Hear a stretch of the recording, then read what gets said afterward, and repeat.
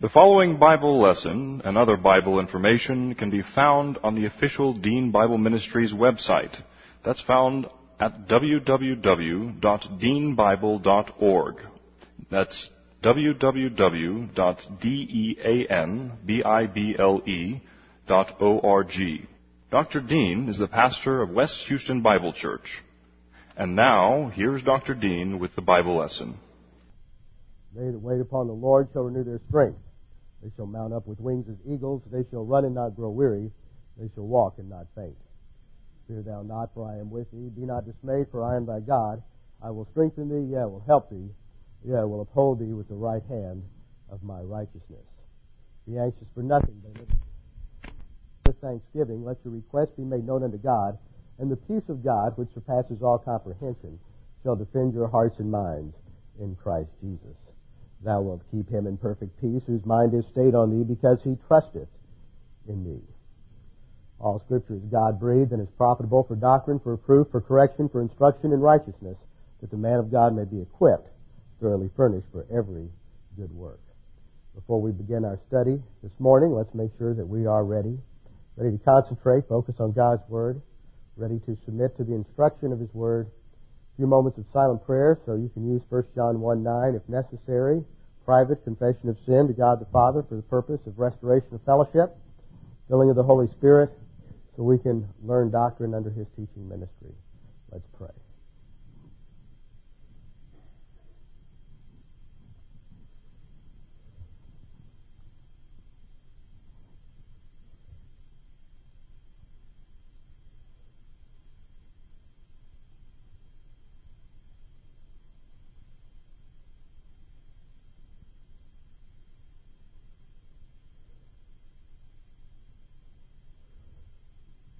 Father, we do thank you so much that we can gather together as a body of believers this morning to study your word.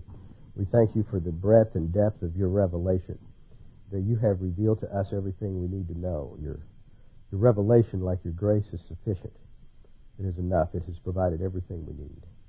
Now, Father, we pray as we study your word that we can understand these things and gain a greater appreciation of your work throughout history, especially in the Old Testament. We pray this in Jesus' name. Amen. Well, we're going to find out this morning, when you get the tape, what kind of miracles Jim can perform up there in the sound booth, and how long my voice will actually last this morning. And I hope that you can understand whatever it is I say this morning, because I have been taking whatever antihistamines. They always give me an out-of-body experience. And I had a seminary professor who used to say, well, if there's a mist in the pulpit, there'll be a fog in the pew. Well, this morning there's a fog in the pulpit, so I don't know where that's going to leave all of you. I just hope that there's some cogency and clarity and consistency to what I have to say this morning. Open your Bibles to Exodus chapter 20. Exodus chapter 20, and we continue our study of orienting to the Old Testament. Orienting to the Old Testament, and last time we stopped in the midst of our overview of the 10 words of the 10 commandments given in Exodus chapter 20. In 1 Corinthians 10:6, by way of review, let's go over a few things we covered last time. 1 Corinthians 10:6 says, now these things happened as examples for us, so that we would not crave evil things as they also craved. This word example is the Greek word tupos, from which we get the transliterated English word type. Now, there is a branch of hermeneutics, which is the study of science of interpretation, called typology. Now, it's sad to say that a lot of times typology is overused and abused. Typology is basically a system of foreshadowing, a system of representation used in the Old Testament where certain events, certain objects foreshadow or represent doctrinal truths, doctrinal principles that are later revealed in the New Testament. The most glaring example is that of the sacrificial lamb that was a lamb without spot or blemish. This is a type of Christ. John the Baptist recognized this when he said, behold the Lamb of God who takes away the sin of the world. So we see typology throughout All of these things that we're going to study related to the Exodus event. In terms of typology, the nation Israel is a type of the individual believer in the New Testament in many different ways.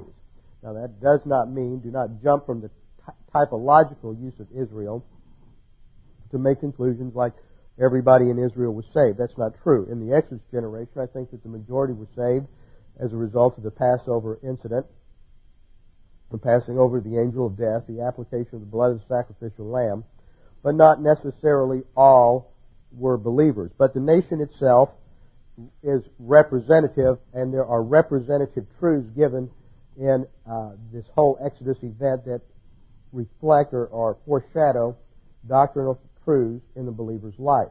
For example, you have the Passover event itself is a picture of redemption. The nation was redeemed from slavery in Egypt. Slavery in Egypt is a type of the believer's slavery to sin prior to salvation. The move through the Red Sea is a type of the baptism by means of God the Holy Spirit, where the believer is identified with Christ in His death, burial, and resurrection, which happens at the moment of salvation and makes a clear, distinct break with the old life. The same thing is true in the New Testament. We're identified with Christ. That's the essence of baptism, is identification. Then you have the giving of the law on Mount Sinai. Notice, in terms of the typology, the giving of the law is after the salvation of the nation. The redemption of the nation takes place first, and then there is the revelation of divine requirements. It's not the other way around. If that were properly understood, nobody would think that you could be saved by keeping the law. Israel was never saved by keeping the law. The purpose of the Mosaic Law was not soteriological. It was primarily legal. They were establishing a new nation. We have said that there are three things required to have a nation. You have to have a people, you have to have a constitution or body of law, and you have to have a land. Well, the people came with the calling of Abraham and Abraham's descendants through the patriarchs Abraham, Isaac, and Jacob, and Joseph, and then approximately 70 went down with Jacob to Egypt, and there in the womb of Egypt the nation flourished and grew to approximately 2.5 to 3 million people by the time of the Exodus. I think it's important for us to keep that in mind. So often we think in such small numbers, 200 or 300 or several thousand people traveling through the desert, but there were approximately 2.5 or 3 million, and that should indicate something about the degree of activity and the dynamics that were going on with that large crowd of people. So they come to Mount Sinai, and they stand before the mountain, and in Exodus 19, verses 5 through 6a, we have what I think is the central passage for understanding the Old Testament. Now then, if you will indeed obey my voice and keep my covenant, says the Lord, then you shall be my own possession among all the peoples. For all the earth is mine. It relates to His sovereignty. And you shall be to me a kingdom of priests and a holy nation. So this decree sets Israel apart, sets the nation apart from all other nations on the earth, and they will be the nation who will be the mediatorial and intermediary agency for all other nations to come before the Lord. Now, the giving of the Mosaic Law is specifically related to this, to show how they are to function and to live before man and before God as that kingdom of priests. Now, in the same way, there's an analogy with the church, because we're a kingdom of priests. Every believer is a priest, and we are to function as ambassadors of Christ and live before God and before man a certain way in order to carry out that same mission. So there is a parallel concept there, and there's a tremendous amount of application that we can draw from that. Now, from this, we see that there are three things that are given. First of all, that God's purpose is to create a nation that will be a precious, and we saw the study last time of the Hebrew, that means a unique treasure, a valuable possession for Almighty God. Secondly, there to be a kingdom of priests, and access to God will be limited to the nation Israel functioning in that intermediary state. And third, that the nation will be holy, which means to be set apart to the service of God. We said that this covenant is modeled after a secular treaty called the suzerain-vassal treaty form. A suzerain refers to a nation that controls another nation in international affairs, but allows it a certain measure of domestic sovereignty. And the word vassal refers to a person or maybe a feudal lord who held land and received protection from a suzerain in return for homage and allegiance. And this is the model that man serves as the servant of God in order to rule.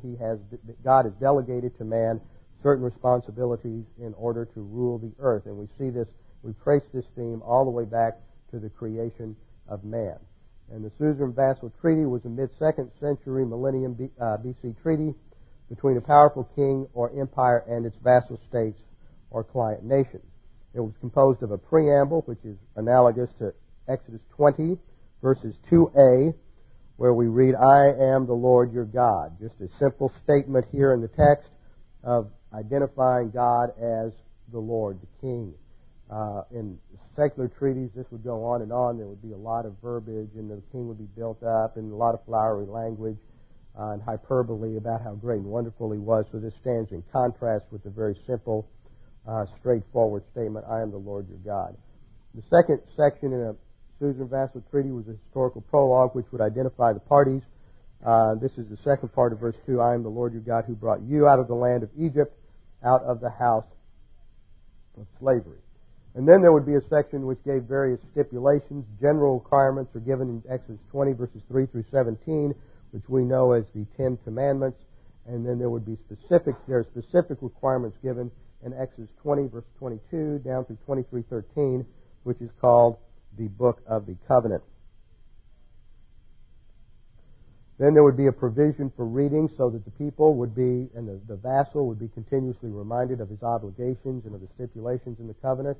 That's given in Exodus 24, verses 2 through 7. And then there would be certain witnesses to the covenant. And here we have God on the one side represented by the altar and the tribes on the other side. This is given in Exodus 24.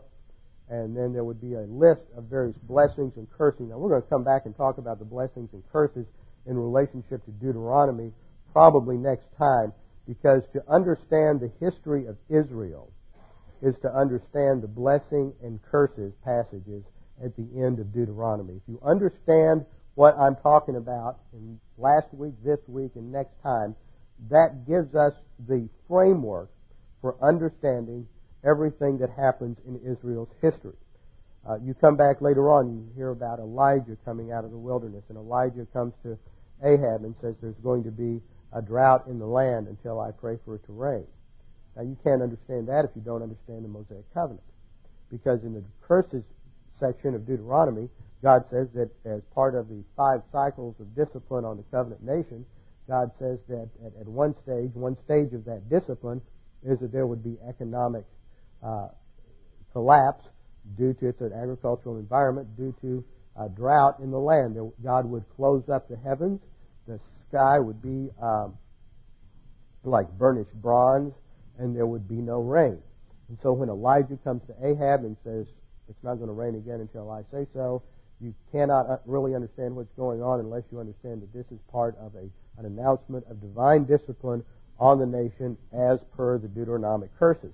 So everything that happens from Joshua on is directly related to the dynamics of the Mosaic Covenant, God fulfilling His promises, both in terms of blessing and curses in the Mosaic Covenant.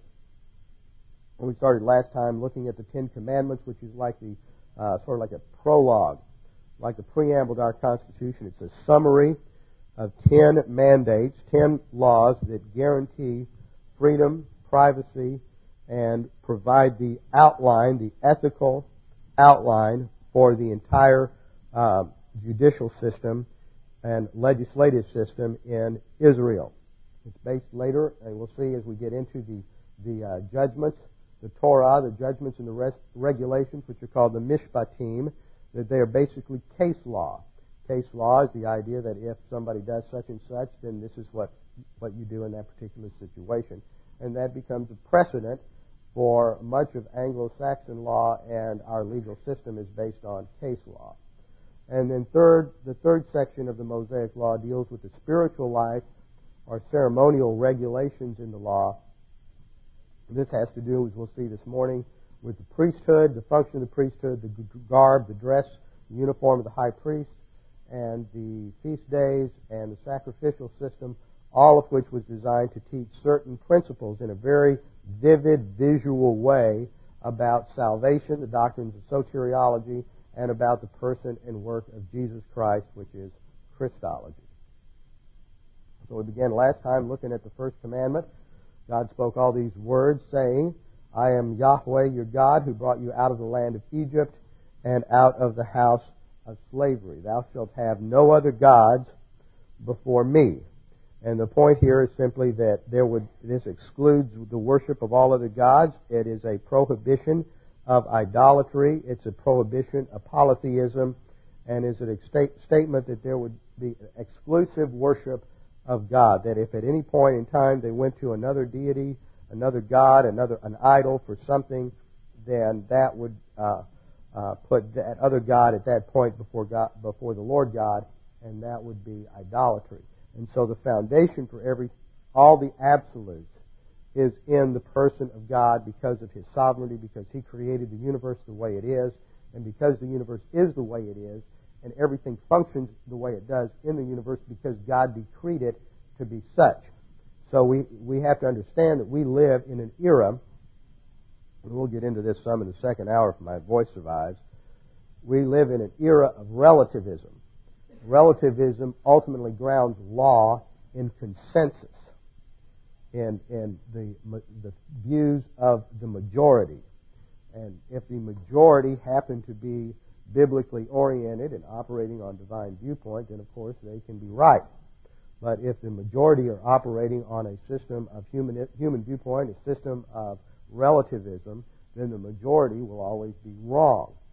That absolutes are handed down from heaven. They do not come up from the creation. And so what we understand at the root of the Ten Commandments, even though these are for believer and unbeliever alike, is that if you're going to live in God's world, and if you're going to have any degree of success, any degree of happiness, any degree of stability, both nationally as well as personally, then it must be grounded upon the absolutes of God's Word and on the reality of who God is and what He has done.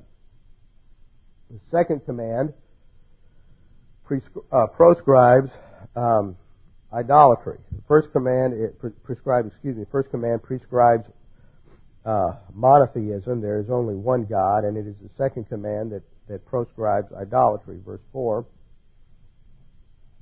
you shall not make for yourself an idol or any likeness of what is in heaven above, or on the earth beneath, or in the water under the earth. You shall not worship them or serve them, for I, the Lord your God, am a jealous God, visiting the iniquity of the fathers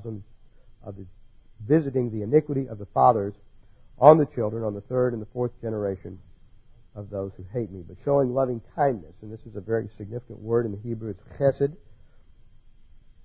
There's a lot of discussion on that in the scholarly literature. Chesed has to do with God's faithful and God's loyal, unwavering love.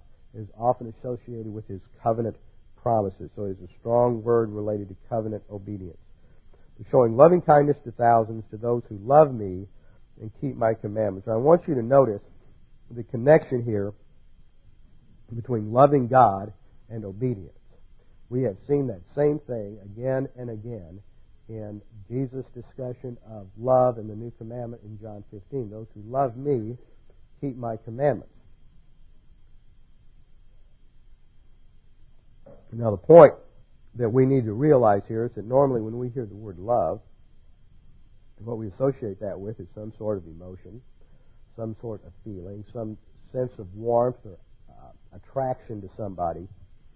And that is not at all how the Bible uses it. When we look at these synonyms for love and we look at these other words that are associated with love, what we see in the Scriptures is that love for God is equated to obedience to God's commandments, to making God, the worship of God, a priority in our life, and learning everything there is to know about God and thinking as God would have us to think. It is not a sense of feeling. It's not a sense of a lifted spirit. It's not some kind of subjective warmth. You may have that at times. You may not have that at times. That depends on a wide variety of factors. But the criterion in the Scriptures for evaluating our love for the Lord is always very objective and very clear, and that is related to doing the right thing. So, and doing the right thing is defined as applying doctrine. Now, one question that comes up, may come to your mind when you read this mandate in verse 4, says, "You shall not make an idol or a likeness of what's in heaven above, or on the earth beneath, or water under the earth." Does that somehow prohibit the visual arts, such as sculpting or art or something of that nature? And there have been those Christians at some point in history who have interpreted this to mean that you can't make any representation of birds, trees, or animals. But the Hebrew word here for idol is the word pesel. And pesel refers to an idol. And it is not simply an image, but it is an image that is designed to be worshipped. So there is a vast difference between having a statue of Jesus or a statue of some other biblical figure or a piece of art that is portraying them and actually worshiping that art. Now, this in church history, the major controversy over this was called the iconoclastic controversy, which took place in the early Middle Ages between the Eastern branch of Christianity, known as Eastern Orthodoxy, Greek Orthodoxy, Syrian Orthodoxy, Russian Orthodoxy, and the Western Church. They eventually split around the 10th century, and one of the reasons they split was over this whole issue of icons. It's very interesting. Several years ago when I was over in Russia, and I went into some of the... I've been in a couple of Greek Orthodox churches here and had never seen it this overtly. But when I was over in Russia and I went into some of the Orthodox churches there, you see the various icons are on stands. There are no pews out in the church. You would walk into a meeting, into the church like this, and there are no pews whatsoever, no place to sit. There's an area up in the front that is the, quote, altar, and that is closed off so nobody can go there and desecrate the altar. And there are icons. There are these pictures of the saints just all over the walls. And they will have these icons on stands sitting out all through the open area.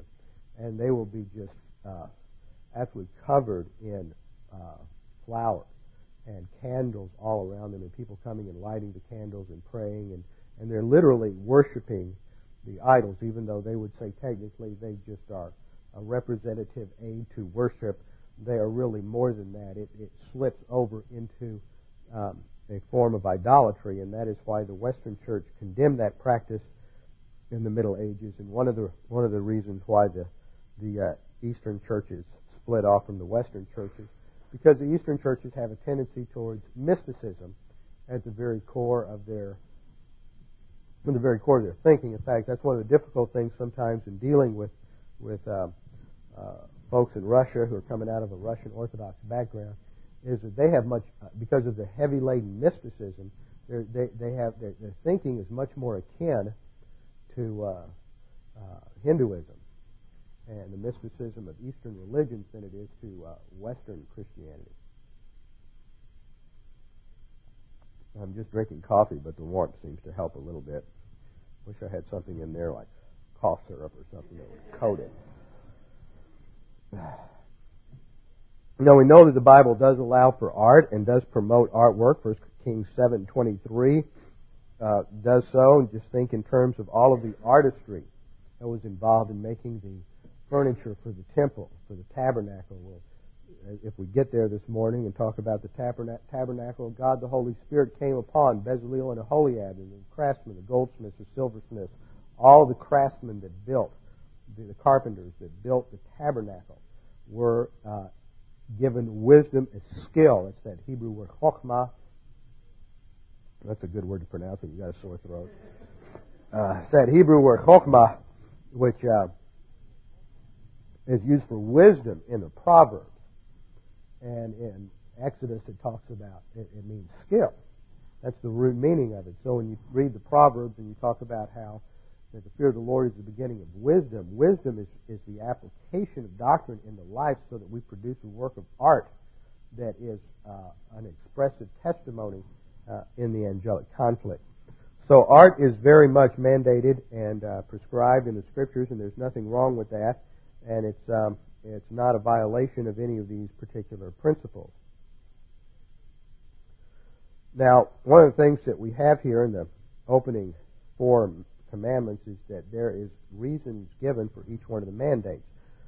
The first 2 commandments, verse 3 is commandment 1, verse 4 is commandment 2, is that they're linked with an explanatory clause in verse 5. You shall not worship them or serve them. And the word for serve there goes back to the word that we had at the very beginning related to Adam's work in the garden. So you see, what I'm trying to do is point out that this terminology, to serve God, Adam was placed in the garden to work and to serve or to worship. This term abad is often used for worship, and it is that our work and our fulfillment of God's mandate for our lives is part of our worship. And we are to renovate our thinking so that we can work in such a way that it brings glory to God, and we view our work, and that's one of the important things we ought to develop at some time, is a theology of work and a theology of labor.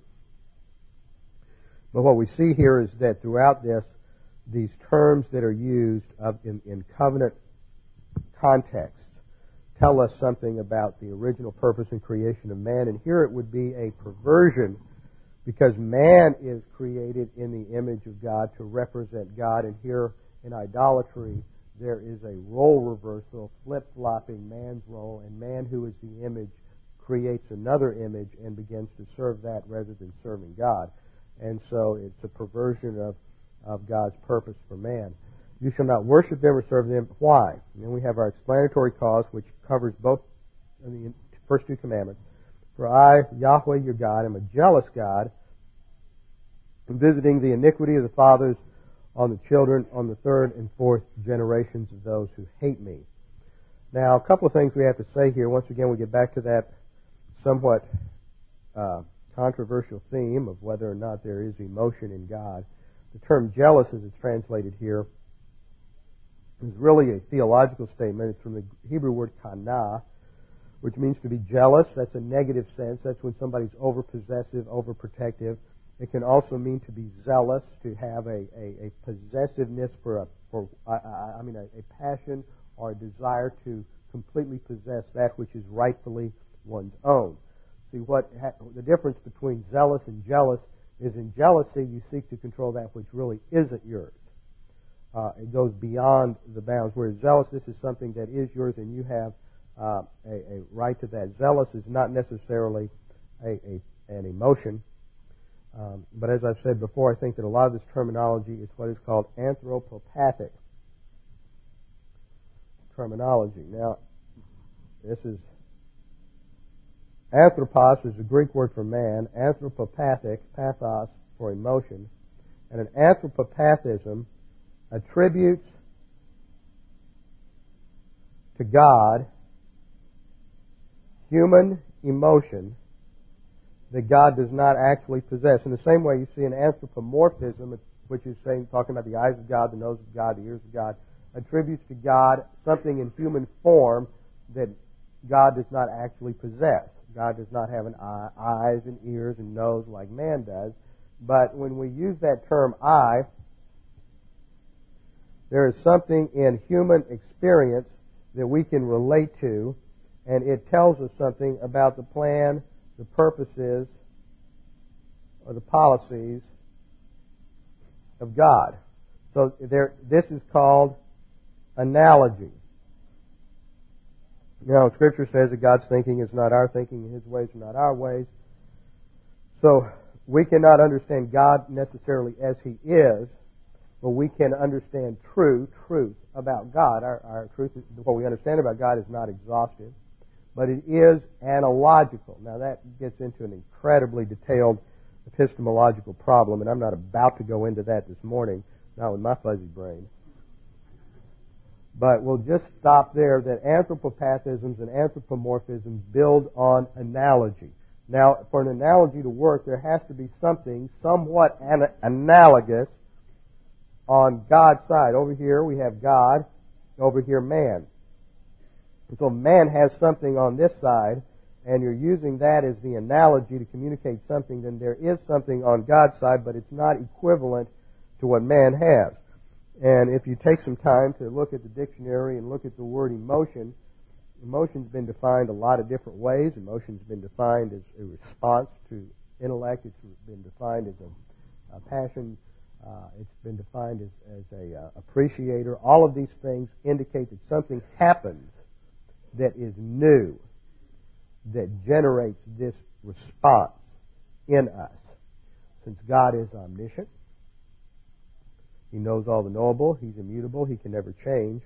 That means then that God to have emotion in any way like we have emotion would have serious problems with both His omniscience and His immutability. So we have to take that into account, and there really needs to be a lot of precise thinking done in this area, and I don't find that too many people really want to get into it and slice the bologna to quite that thin, but that's the kind of work that needs to be done, very precise defining of terms and other things of that nature. But let's just go ahead and move on now. Verse 6 says, or the second half of verse 5 is also a bit of a problem passage. God visits the iniquity of the fathers on the children, on the third and fourth generations of those who hate me. I hesitate to ask you to do this, but would you bring me a glass of ice water, please? Without the salt this time. What have you got there? I need some kind of lozenge. I'm getting a lot of... Yeah, that'll probably help. Oh, good, it's a ricotta. That's good. Not the sugar-free one, but close enough. Maybe that'll help. Thanks. Okay, Ezekiel 18:20 says that the person who sins will die. The son will not bear the punishment for the father's iniquity, nor will the father bear the punishment for the son's iniquity. The righteousness of the righteous will be upon himself, and the wickedness of the wicked will be upon himself. Now, this seems to stress the fact that sin is not punished except individually. You're responsible for your own failures. You're responsible for your own successes. It's not somebody else's responsibility. If you fail as a parent, it's not going to be brought upon your children. Now, we look at this particular passage, it seems to suggest just the opposite. And it seems to suggest here that the sin of the fathers is brought upon the children on the third and fourth generation. But what's going on here? Thank you, sir. What's going on here is we have to look upon the word of down there. I mean, literally in the Hebrew, you've got the iniquity of the fathers on the children of those who hate me. So what we have here in the Hebrew on the children is really a lamed, which is a preposition. When it reads, of those who hate me, you have a lamed there at the beginning of that participle. And the lamed of preposition is a lamed of reference, which literally means with reference to those who hate me. So the discipline that extends down through the fourth generation curse, and that's what this is a reference to, is that God continues to show His loving kindness to those who respond to Him and keep His commandments. But if one generation is negative to God and they reject God, then if that is passed on to their children, then those in that next generation who continue in that path will continue to receive divine discipline. They are those who continue to hate God or reject God. A lot of times in Scripture you have to be careful with the word love and hate, especially when they're used in the same context, because they're not speaking necessarily of absolute love or absolute hate, but they are used in what's called a merism. A merism is a figure of speech that uses opposites, like heaven and earth means everything, the whole universe. Darkness and night, the psalmist meditates on God's word day and night. Day and night are opposites. All day, all night. It just means continually. These are figures of speech. We talk about that well, somebody doesn't weigh very much. They weigh that way, wet or dry. That's both ways, any way possible. It covers all the contingencies in between.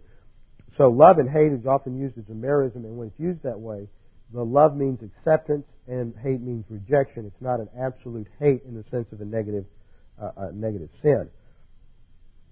So the sin, the iniquity specifically in the passage is idolatry of those who hate me, that is, those who have rejected God and erected idols, either physical idols, concrete idols, or abstract idols of the mind. Now, we consider ourselves a fairly sophisticated culture, and we don't have idolatry, people think. But the idols that we have in our society are mental abstractions. We worship money. We worship the things that money can buy. We worship success. We worship education. We worship all kinds of abstract ideals that we set up in place of God. Anything that is in your life that is a priority above and beyond God and the learning of doctrine is an idol. So this is a prohibition of idolatry. And in verse 6 there is the principle that God does indeed show loving kindness to thousands, to those who love me and keep my commandments. Then we come to the third commandment, which says, you shall not take the name of the Lord your God in vain, for the Lord will not leave him unpunished who takes his name in vain.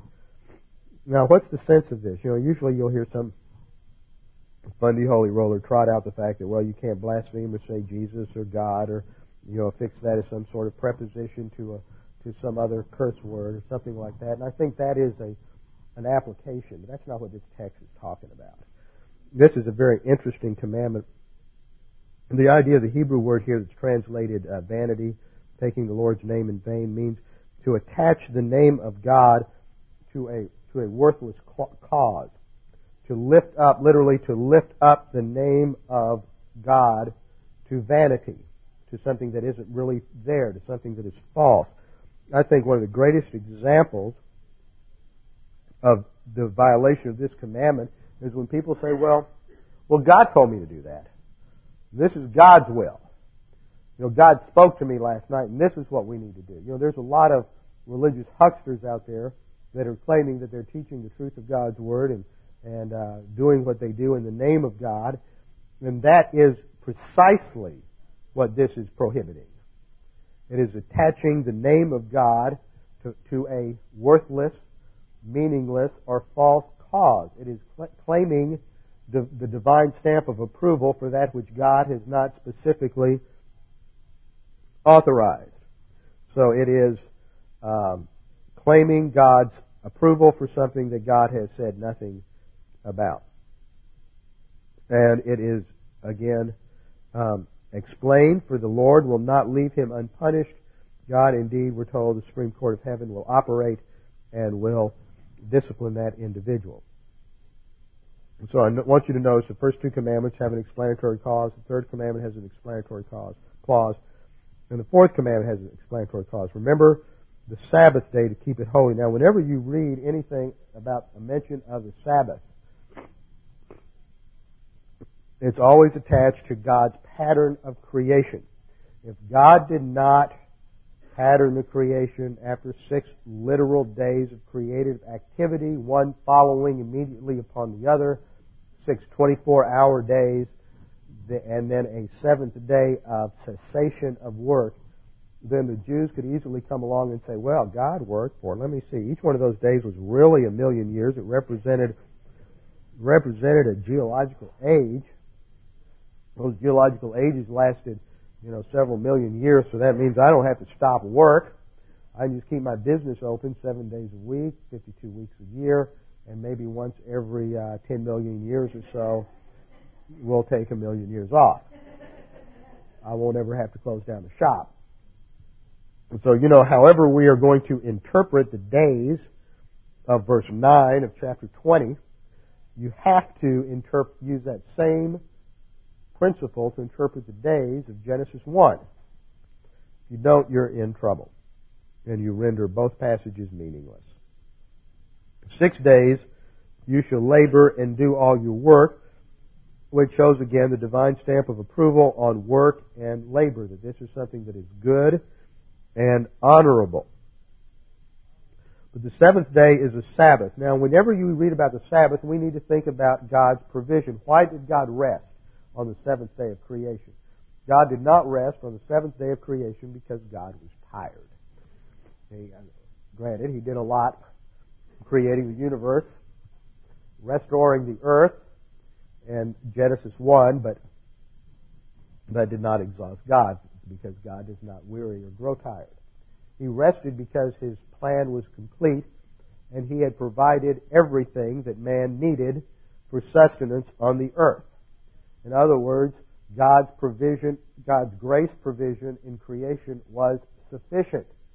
It was total. Nothing more needed to be done. This tells us that the Sabbath specifically speaks of the grace of God, the sufficiency of God's grace, and its absolute and total provision for us, so that we are in turn, instead of trying to go out and take care of ourselves on the seventh day, or at least the Israelites, they were to rest. They were not to work on that seventh day as a sign that they were resting in God's provision. So it not only speaks of the sufficiency of God's grace, but it also speaks about the faith rest drill, the faith rest life, that we are to continuously trust God and relax in His provision and rely upon His promises, His procedures, His principles, and His provisions so that we can advance in the spiritual life.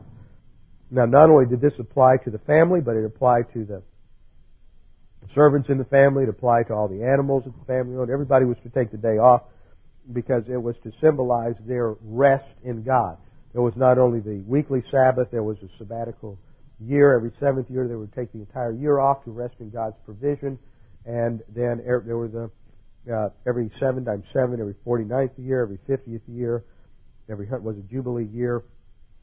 And these were to be taken off as well, so you would take the entire 49th and 50th year off as a sign of trusting God. And, of course, the Jews didn't do that, and that was one reason they were taken out into captivity in the Babylonian captivity, but we'll get to that later. The reason is given in verse 11. In 6 days the Lord made the heavens and the earth, the sea and all that is in them. This is not the original creative verb bara, but asa, which takes us back to God's restorative activity in those 6 days of Genesis chapter 1. Therefore the Lord blessed the Sabbath, made it holy. Now, this was for Israel. Nobody up to this point that we know of rested on the Sabbath and applied this. The Sabbath is a particular sign of the Mosaic covenant, and it no longer applies. Sometimes you'll find people who, the logic always escapes me. People who believe that Sunday is now the Sabbath, the Christian Sabbath, and so we really shouldn't do anything. And I remember a godly old missionary lady in my first church who had retired, and she just felt like you had to keep the Sabbath and you just couldn't work on the Sabbath. And yet every Sunday after church she went down to Wyatt's cafeteria for lunch. And I said, well, you're expecting all these other people to work on the Sabbath. I don't see the consistency in that. And then there's a very well-known, I won't mention his name, very well-known Old Testament scholar who's written a number of books, and he likes to keep Sunday Sabbath, and he does that by not watching football. There's just always these gaping holes in people's logic.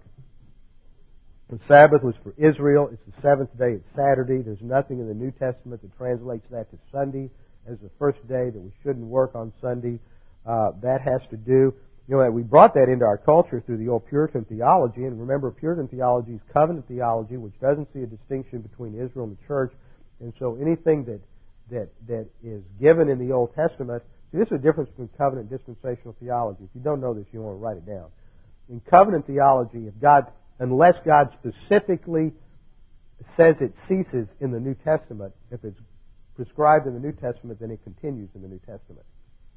In dispensational theology, unless it is specifically restated in the New Testament, it was abrogated at the cross. Let me say that again. I see question marks there.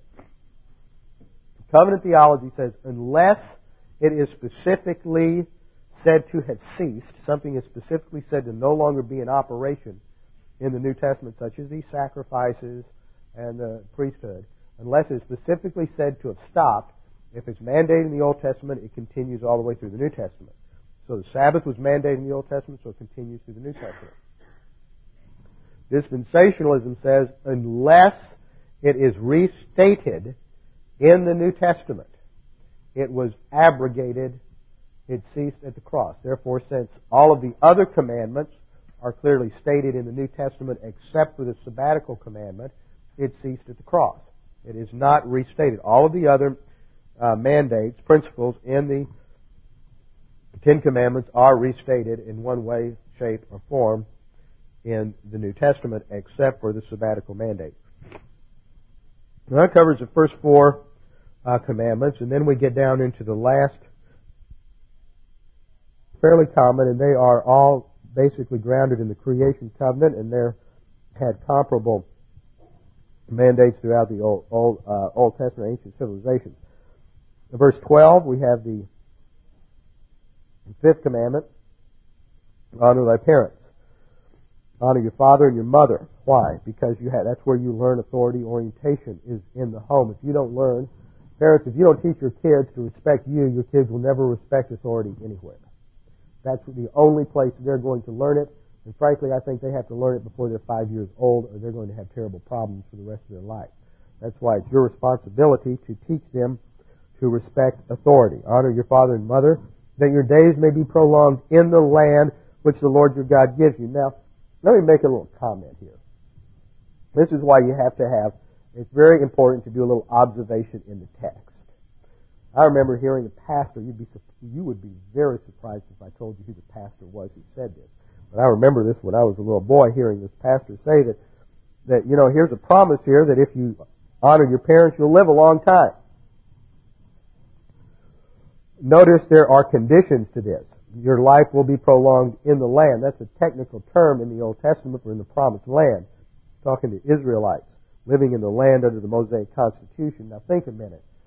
We turn over a couple of chapters, we'll see that if you were a disobedient, rebellious child, you were to be taken out into the public square and stoned. And your parents were to cast the first stones. I think that's a great idea. I think it would certainly solve a tremendous number of problems in our society, because the principle that underlies it is that if you don't have authority orientation, by the time you're an adolescent, you never will have it. You'll be a criminal, and you will be a problem to society, and so you need to be excised. You need to be removed from society, and that was the principle. So that's why it says, respect your father and mother, so your days will be long. Because if you didn't, you were going to be stoned. It was a capital crime to disobey your parents. So you'll never forget that now. The sixth commandment, thou shalt not murder. It was poorly translated in the King James Version. You always find some pacifist who's anti-military coming along and saying, well, the Bible says you shall not kill. And they want to utilize that to justify doing away with capital punishment and doing away with the military and war, pacifism and all of that. But the Hebrew word is rasach, which means to commit murder. There's about 7 or 8 different words used for taking of human life in the Scriptures. There's just a general word for killing. This is a word that means murder, homicide. You shall not commit homicide, because that violates both the privacy and of a person's life, takes away their freedom, steals everything from them, their hopes, their dreams, their potentials, takes everything from them, their life, their future, their family. And so it is the greatest form of theft. And what we see is that this was first established in the Noahic covenant. It is not the Mosaic covenant that mandates capital punishment. It is the Noahic covenant, which is for all people. It is for Gentiles and Jews. God restated this in the Mosaic covenant and gave it depth in the case law, but we see that capital punishment has been delegated by God for the very purpose of controlling excessive crime. Now, God in His omniscience certainly knew that we would have judicial systems that would fail, and judicial systems that would execute innocent people. Yet, even so, God still mandated the practice of capital punishment. It is not simply an option. It is something that should be regularly exercised with expediency.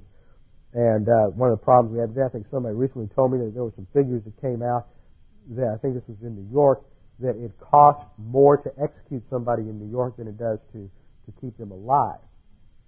Because they have to go through appeal after appeal after appeal after appeal, and you add up all the legal costs and weigh that against how much money it costs to keep them alive, It costs less to just keep them alive and keep them on in life imprisonment. And that's because we don't believe in a quick and judicial use of the death penalty. My personal view is that if we were to revamp our legal system, any crime committed with a handgun is automatically you're dead within a year. Any crime that involves sex, you're dead within a year. Any crime that involves drugs, you're dead within a year. Everything else, you go to work for the state and you pay it back fivefold or tenfold. No prisons, you do away with the entire... See, the problem we have is our whole penal system is based now on the philosophy not of punishment but rehabilitation. Scripture says the purpose for is punishment, not rehabilitation.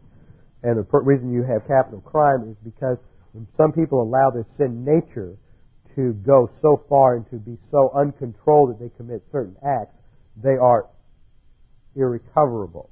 They are not, you cannot bring them back, you cannot rehabilitate them, and they have violated their, and given up their right to continue to live.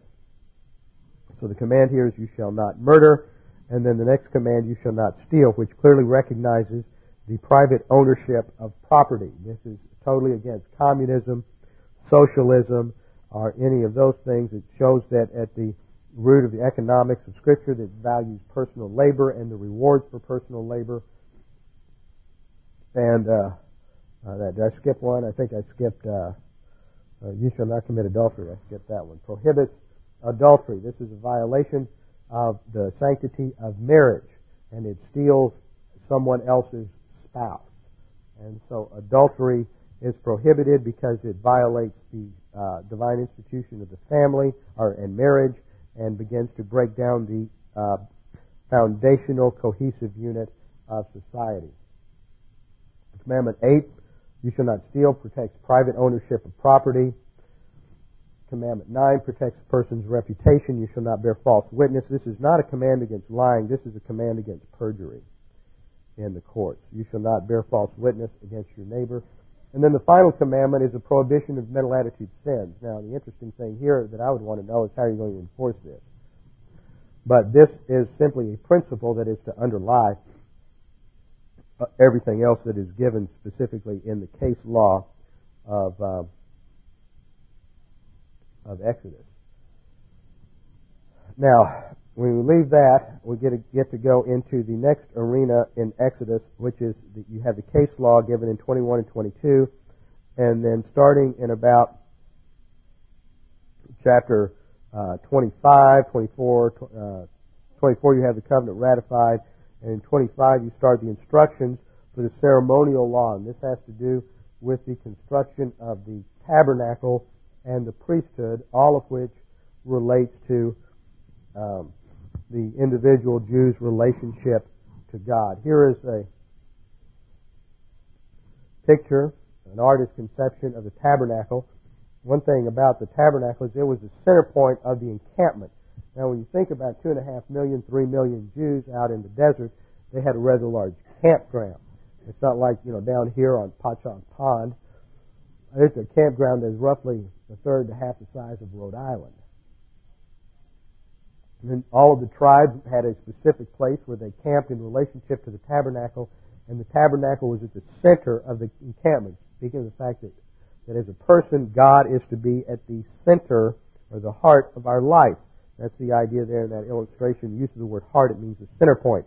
God is to be the central reference point in our life. Now, if we look at this, what we see is various elements.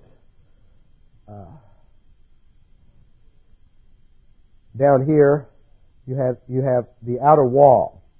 There's only one entry point. Everything about this indicates something about the nature of Christ and God. Inside the innermost part of the tabernacle up here, in this area, is the Holy of Holies, where you have the Ark of the Covenant, which is where the Shekinah glory resided. There's only one entry point to God. Everything about the tabernacle ultimately portrays something about the person and work of Jesus Christ.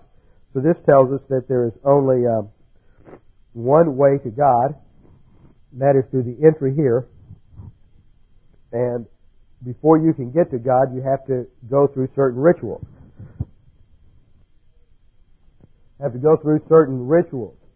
First of all, there's the altar of burnt offering. This is a represents typologically salvation. For it is there that the lamb is sacrificed, the blood is applied to the four corner posts, and represents the application of the death of Christ to the believer in his sin. After the shedding of the sacrifice of the lamb, then the priest comes to the laver here. Here he washes his feet and he washes his hands. This represents confession of sin, cleansing from what we've done and where we've been, what we thought. There's cleansing here before you enter into the tabernacle itself, which is composed of two areas. Now we'll put one other picture up here. This is kind of a frontal view looking into the tent of meeting, as it was called, into the holy place. It doesn't have any furniture inside. There were 3 articles of furniture that went inside the holy place, which is the outer part of the tabernacle itself. Here we have another diagram to put up on the overhead. There's one entry point. You have the brazen altar out in the courtyard, then the laver. Then when you go into the holy place, you have a table of showbread on one side. Opposite, you have the golden candlestick. And then at the entry point into the Holy of Holies, there was the altar of incense. Now, each of those things tells us something about Christ. And instantly, all of these pieces are made of acacia wood inside, and then they're overlaid with gold. And that pictures the hypostatic union, that Jesus Christ is true humanity, combined, joined with undiminished deity. So on one side, you have the table of showbread, which represents the importance of God's provision for all of our nourishment, ultimately in Jesus Christ, who is the bread of life. Opposite that, you have the candlestick, the candelabra, which represents the revelation of God and His illumination of our minds to the truth. And ultimately, that represents Jesus Christ, who is the light of the world. And then we have the altar of incense. Here, the altar of incense represents the continued prayers of the saints going up to God. The fire was always lit. And that speaks of Christ's continual intercession for us as our great high priest. And once a year, the high priest on the Day of Atonement would go into the inner sanctum, which was the Holy of Holies. And there was one article of furniture there, and that is the Ark of the Covenant.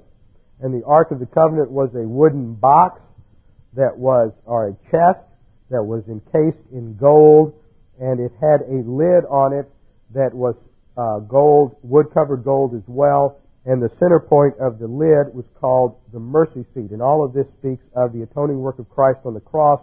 Then there were 2 cherubs, or the Hebrew plural is cherubim, 2 cherubs that were atop the box. Inside the box there were 3 things. There's manna, which represents God's provision for Israel for their physical sustenance. And of course they griped and complained about that when they were out in the wilderness. And so it represents their rejection of God's grace provision. There was Aaron's rod that budded, and that represented the rebellion over Aaron's appointment to priesthood. And his staff was placed inside the tabernacle, and the others who were contending for the priesthood had their staffs placed inside the tabernacle, and his sprouted. Life was brought forth out of death. That's a picture of regeneration to show that Aaron had God's approval on him, but it reminds us of God's rejection of man's rejection of the high priest, Jesus Christ. And then third element in there was the broken 10 Commandments, the tablets that Israel had broken and violated, especially while God was giving them to Moses on the mountain, and they're down having Aaron build a golden calf. So the 3 things that are inside the box represent the sin of the nation and their rejection of God's divine provision.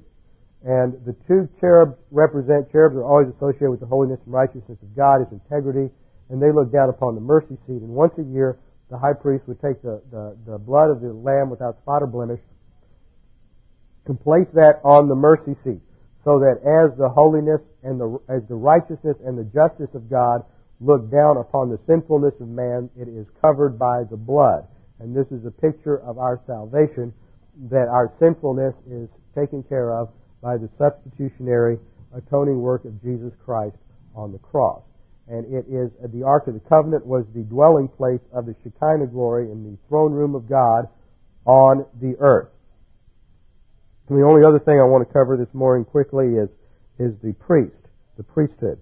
The priesthood, all the garments of the priesthood representing something significant as well. He had an ephod, which was like an apron that was made of the same material as the curtains and all around the tabernacle. And it had shoulder straps on which were set two precious stones, and on which there was a precious stone on each shoulder, on which was set or engraved the names of the 12 tribes of Israel, 6 names on each stone. And it represented the fact that the high priest brought the nation Israel into the presence of God so that God would be gracious to the nation. He then wore a breastplate on his front that had 12 precious stones affixed to it, and they represented, of course, the tribes of Israel. There was a name inscribed on each of the tribes.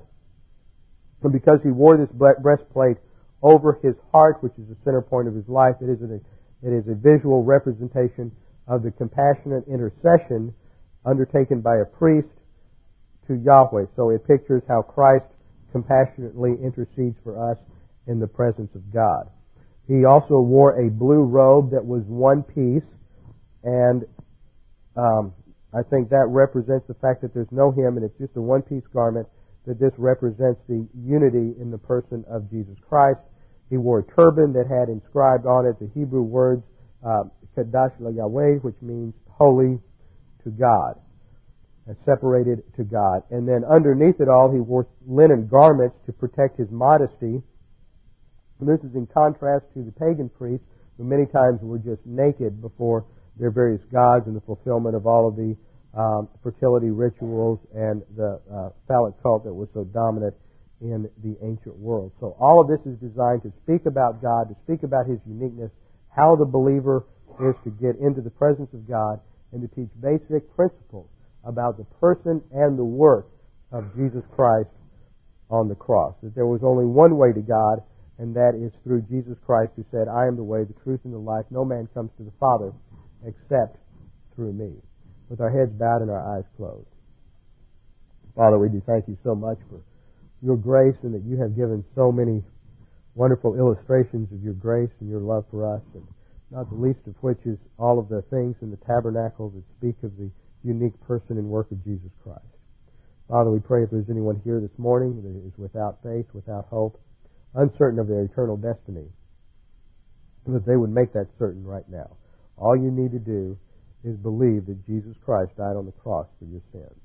You don't have to join a church. You don't have to promise God anything. You don't have to feel sorry for your sins. Scripture says simply believe on the Lord Jesus Christ and you will be saved. Father, we do thank you for our study of this word. We pray that you would just challenge us with it. Help us to appreciate all that you have done for us. In Jesus' name, amen.